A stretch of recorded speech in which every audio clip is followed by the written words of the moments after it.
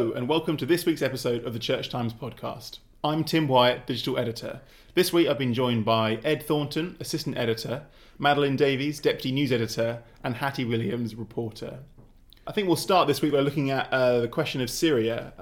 Madeline, you wrote a story about the chemical attack in this week's paper, but obviously events have moved on since then, and last night the Americans launched a missile strike in retaliation against the chemical attack on one of the Assad regime's Air Force bases. What's kind of the church reaction been to that so far? I have to say that I haven't seen a huge amount of church reaction. I've not seen many bishops commenting.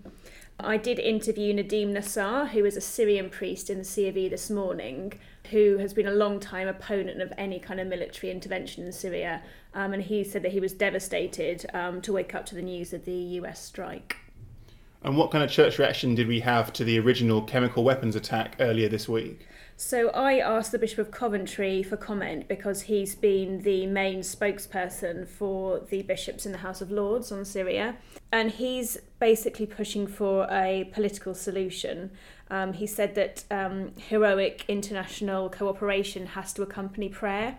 And so that he would like to see humanitarian aid, but also immediate efforts for peace. And he's spoken last year in the House of Lords about the importance of reaching a political solution and the impossibility, really, of solving the Syrian crisis through military means. Has the Archbishop of Canterbury made any statement about this? So immediately after news of the alleged chemical attack, he called on people to pray, lament and protest for justice. The Archbishop of Canterbury in 2013 opposed military intervention following another chemical attack. But he later in 2015 said that the just war criteria had been met when there was a debate on the use of airstrikes against ISIS. I think it's interesting that it seems like for many people, the Syrian civil war was kind of just grinding along in endless horror and there was no movement. But it seems like now, suddenly the stakes have changed. America has got a new president who everyone thought might be quite isolationist, but has actually, to everyone's surprise, has decided to intervene militarily in Syria to an extent which President Obama seemed unlikely to. I wonder whether this will lead to some kind of movement, maybe in peace talks, or whether this could be the beginning of some kind of end game for the Syrian conflict. I think speaking to Nadim Nassar this morning, he really called out what he sees as hypocrisy. So why is it that a gas attack, which has killed upwards of 70 people, has provoked this response, but many years of the use of conventional weapons, barrel bombings, suicide bombings, has, from his point of view, failed to move the international community. So he sees it as hypocrisy. I think it's also important to note that despite President Trump's criticism of Obama, in 2013, Donald Trump opposed military action, opposed upholding the red line. So many people will be questioning why he's now accusing his predecessor of failure. And we see a lot of people say, the alternative to military action is a renewed push on aid. But the UN's latest appeal for Syria is just 9% funded. So it seems like most of the world is actually doing neither and just sitting on its hands. The UK actually announced this week an additional £160 million of funding. And I think it's right that we are the second largest bilateral donor to Syria since 2012. But certainly the UN has warned that its appeal is drastically underfunded, and it's warned that it will probably have to cut food for Syrian refugees in the region. And there was a conference in Brussels this week at which further aid was pledged. But we have seen before that pledges made at international conferences don't always materialise. So countries can promise millions of pounds, but whether those are actually honoured is not always clear. Another big story we've covered in this week's paper is big changes to the BBC's religion and ethics broadcasting. What's the story here, Hattie? Sure. So to give us some context, there's been a question mark over the future of religious broadcasting for some time now, due in part, I suppose you could say, to our increasingly secular nation, and with that a steady decline in interest in television and radio programmes concerning faith. Now, the BBC has always been known for its excellence and kind of expertise, really, in religious broadcasting in the past. Its coverage of Christmas and Easter services, for example, flagship programmes like Songs of Praise, but obviously a decline in demand and interest means that these programmes are the first to go. So, although Songs of Praise, according to the BBC, will continue to air on BBC One, same day, same time, it will no longer be produced by the BBC because it removed its in-house guarantee a few months ago as part of a Royal Charter agreement with the government, and that was an agreement to open up 40% of its returning television series to a competitive market.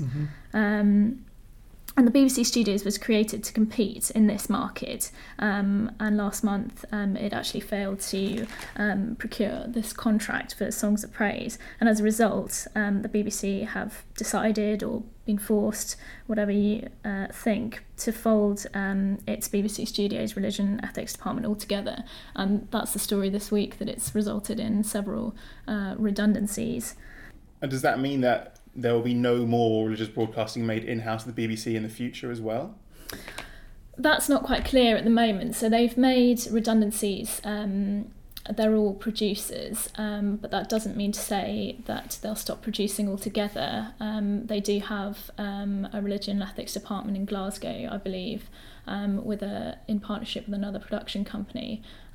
So I think there is some scope there, and that's what the BBC have been focusing on in their response, because obviously it's quite difficult to make good news out of the closure of a department and redundancies. There's quite a number of bishops who often have their finger on the pulse when it comes to religious broadcasting, who have quite strong opinions about that. Have they weighed into this dispute? Not in a huge way. We spoke to the Bishop of Leeds on Saturday, largely because he has an interest, as he chairs the Sandford St Martin Trust, which rewards excellence in religious broadcasting. And he very simply said that although radio remains untouched, he said the loss of a specialist department in television poses serious questions for the BBC, and we will need to see how it will respond to Ofcom's demands. And what he's referring to here are proposals published by Ofcom on how it intends to regulate the BBC's performance under this Royal Charter, and that includes new requirements to show religious programmes at peak times. We've got Roger Bolton, a former presenter of Radio 4's Sunday programme, known to many, I'm sure, writing in our comment pages this week. He's written a piece that's very critical of the BBC's strategy when it comes to religion, more or less saying they don't really have one and that they're dysfunctional.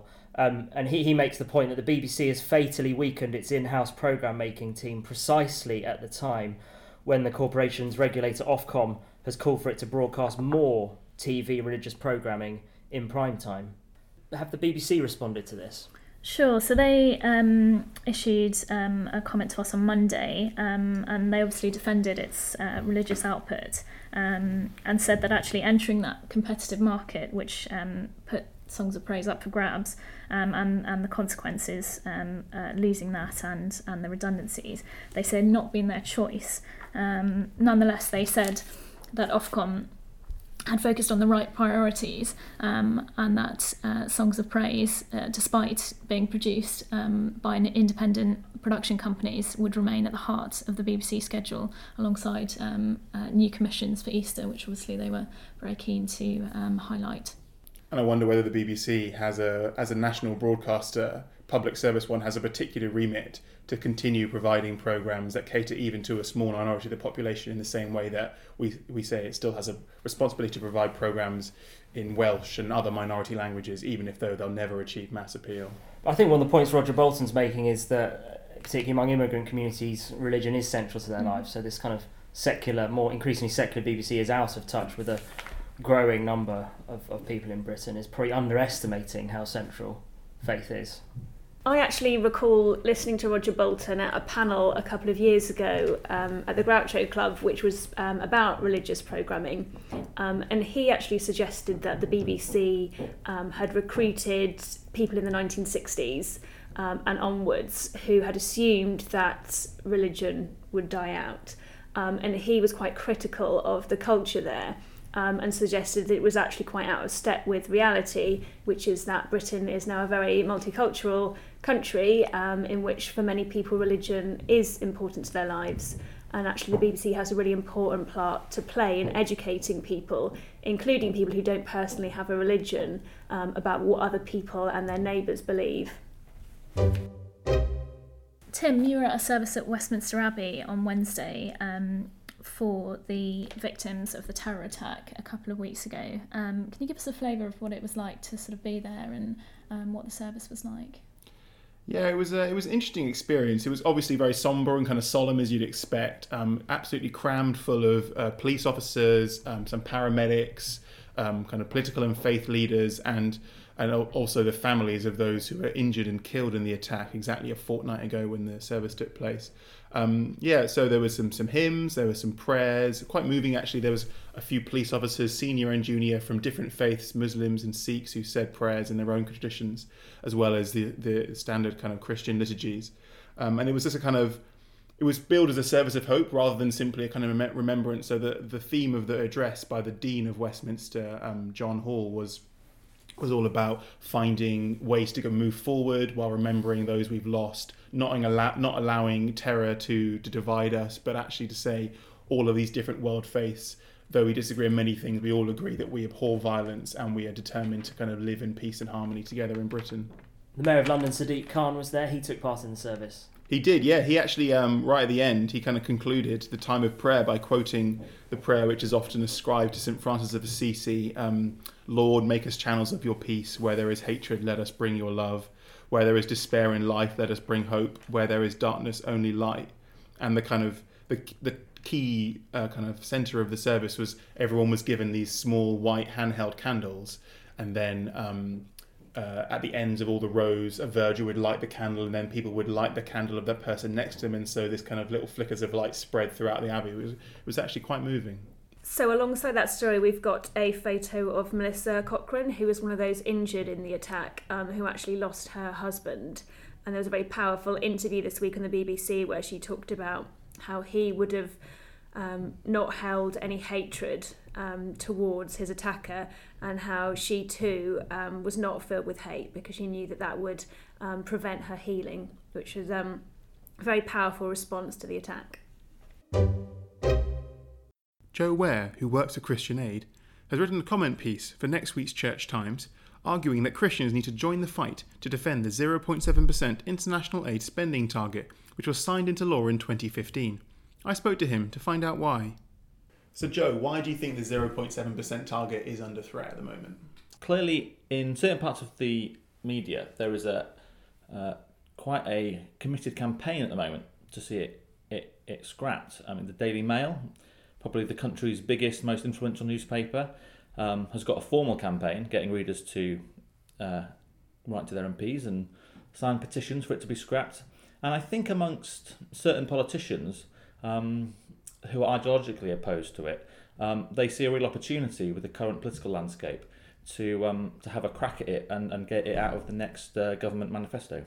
And the supporters of the aid target, are they largely the types you would imagine? I mean, it was introduced by a Conservative government, but are the supporters mostly people on the left of politics and the development sector itself? I think that's probably broadly correct, that it has historically been slightly more shifted towards the left of the political spectrum. But actually, the real fight, I think, is actually going on within the Conservative Party right now, and there's a number of committed supporters of the aid budget. Obviously, David Cameron brought it in himself. Andrew Mitchell, the former DFID Secretary of State, has been a big fan. And you've got commentators like Tim Montgomery, who write in support of it quite often. And so I think it's a live debate, and it does span the political spectrum. In fact, in my piece, actually, there's a quote there from Desmond Swain, the Conservative minister who used to be in the Department for International Development, making the quite nice point that he wouldn't want to spend much time with people who spent 99.3% of all their money on themselves, and yet that is actually what we do as a country. And when you put it into that perspective, actually, I think that's quite a good way of looking at the aid budget. So you think the church could become one of the key sectors of society to fight in the fight back to protect the 0.7% target? Absolutely. I really think there's a great opportunity there. I mean, there's that sort of long-running idea that the Church of England is the Tory party at prayer, which is probably taking it a bit too far. But there was a report in 2014 by Theos which did show that there's a large number of church-going Anglicans do support the Conservative Party, and a lot of, and that's where I think that's where the real debate is going to be. It's within the Conservative Party about what is going to be in their next manifesto, and I feel like MPs are often swayed by what's in their mailbag, and they do get a lot of letters, I think, from people who are angry about the aid budget, led by the likes of the Daily Mail and others. And so this is, I think, where there's a real opportunity to write to our MPs, especially if you have a Conservative MP, and just make the case and say why actually you think it's a good thing that we keep our promises to some of the poorest people in the world. Yeah, Theresa May's keeps it reasonably quiet about her being a daughter of a vicarage, but you never know that actually the Conservative Party, as they put together their manifesto for the next election, will be interested, I think, to know what their Anglican supporters think on the subject. So I think we definitely have an opportunity to make the case. Is it not true though that actually the Daily Mail's case against aid is not entirely baseless? I mean, we shouldn't. Is there a danger that we basically assume that because it's coming from right-wing newspapers, the case is ideologically driven? There must be ways we can improve aid.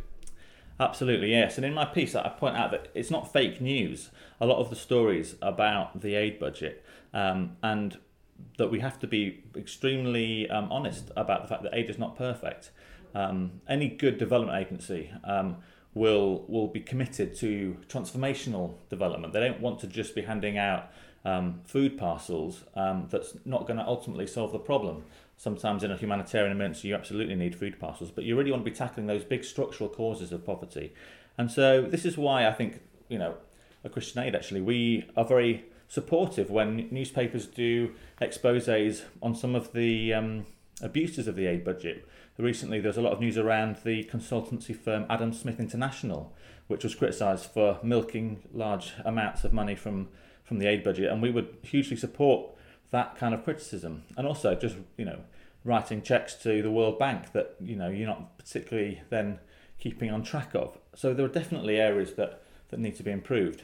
That's almost a separate debate. I think it's important that we commit to the aid budget in principle, and then once we've got that, which we do, we can then really knuckle down and improve the way that aid is spent and make sure that the aid is good. And a single example of bad aid will get far more headlines than lots of examples of really good aid. It's that whole journalistic line about man bites dog is a story, but dog bites man isn't.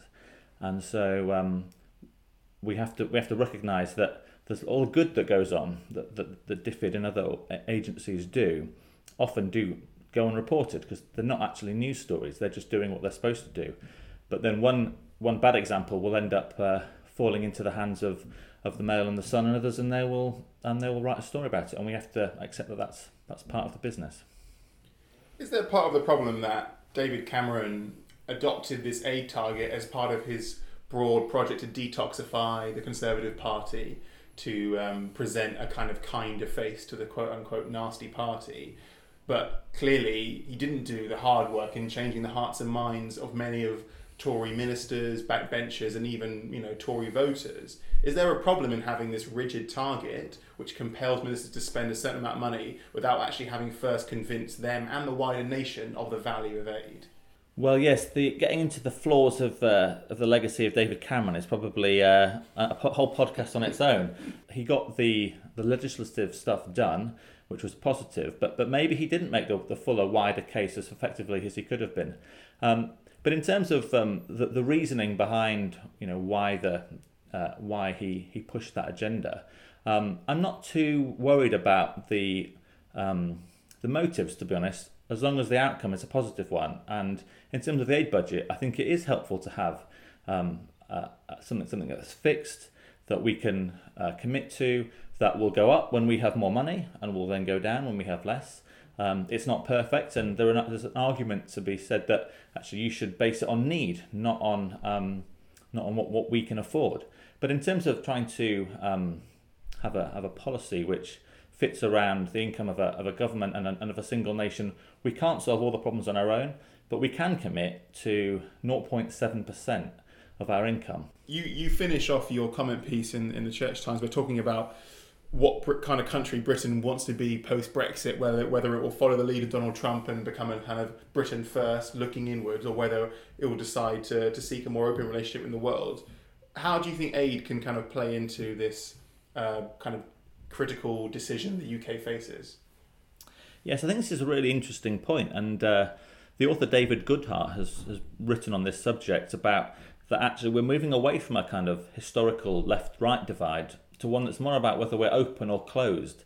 And I think the perception of Brexit amongst a lot of people was that this was us withdrawing from the world, it was us looking inward, and it was kind of putting up the barriers. And actually, I think that aid is a perfect example of the kind of open, welcoming and compassionate Britain that I think many of us would like the UK to be in the future. And so rather than the aid budget just being used as some leverage for Liam Fox's trade deals, I think actually if we use it right, it is a great demonstration to the world that we aren't withdrawing to our little island, that we have a future that's open and welcoming and looking outwards to the world, and that we ultimately care about the plight of the world's poorest people, and that we want to do something about that. As Christians, we've got a biblical and a spiritual underpinning to the aid budget and to our commitment to the world's poorest people. We obviously have the parable of the Good Samaritan that Jesus tells. And for the Samaritan, it's not a costless exercise to care for the injured man. You know, it cost him, it was a personal sacrifice. It's worth remembering that the aid budget, although it is tiny actually compared to our total income, it's not entirely without cost and to us. And I think that's actually part of why it's so important, and actually that's why we are demonstrating to the world that actually it's in all of our interest to give up something of our own to help those that really need it. And then we've got that great passage in James 1:27, which says, "Religion that God our Father accepts as pure and faultless is this, to look after orphans and widows in their distress, and to keep oneself from being polluted by the world." And I think it's just a great reminder of who are our orphans and widows today. And they are some of the poorest people in the world, and that's what the UK aid budget is really there for. So we have any favourite quotes from the newspaper this week, Hattie? Well, mine is from the Bishop of Crediton, the Right Reverend Sarah Mullally, and this was in regard to safeguarding proposals from the National Safeguarding Team of the Church of England, which was in response to an independent review last year. And she says, "Practical changes resulting from any review are always important, but these must be accompanied by a hearts and minds sea change, so we respond with compassion to all who come forward." I was really touched by a feature this week by Martin Thomas, who's a team rector in the Diocese of Southwark, who wrote a really personal piece about his family's recent experience of miscarriage. And he concludes the piece like this: "At the extremes, our language and our theology prove themselves insufficient. The cross lies at another extreme limit, one of apparently complete abandonment and dereliction, another place beyond language. As we move into Holy Week, we need to be standing very close to that reality if we are to catch a word of hope just now." One of my favourite quotes in the paper this week was from Andrew Brown's press column, talking about the Easter egg row involving Cadbury and the National Trust. "Culture wars are not such good business as real wars, but they do have the advantage that everyone can win, and in this case did. Mrs May gets to pose as a defender of English values and traditions, the National Trust gets publicity, and so does the Church of England." That's it for this week's episode of the Church Times podcast. You can find news, analysis, comment, book reviews and more on our website. You can also find our latest subscription offers at churchtimes.co.uk/subscribe. The music this week was by Sought After Sounds. Don't forget to tune in next Friday for our next episode, and thanks for listening.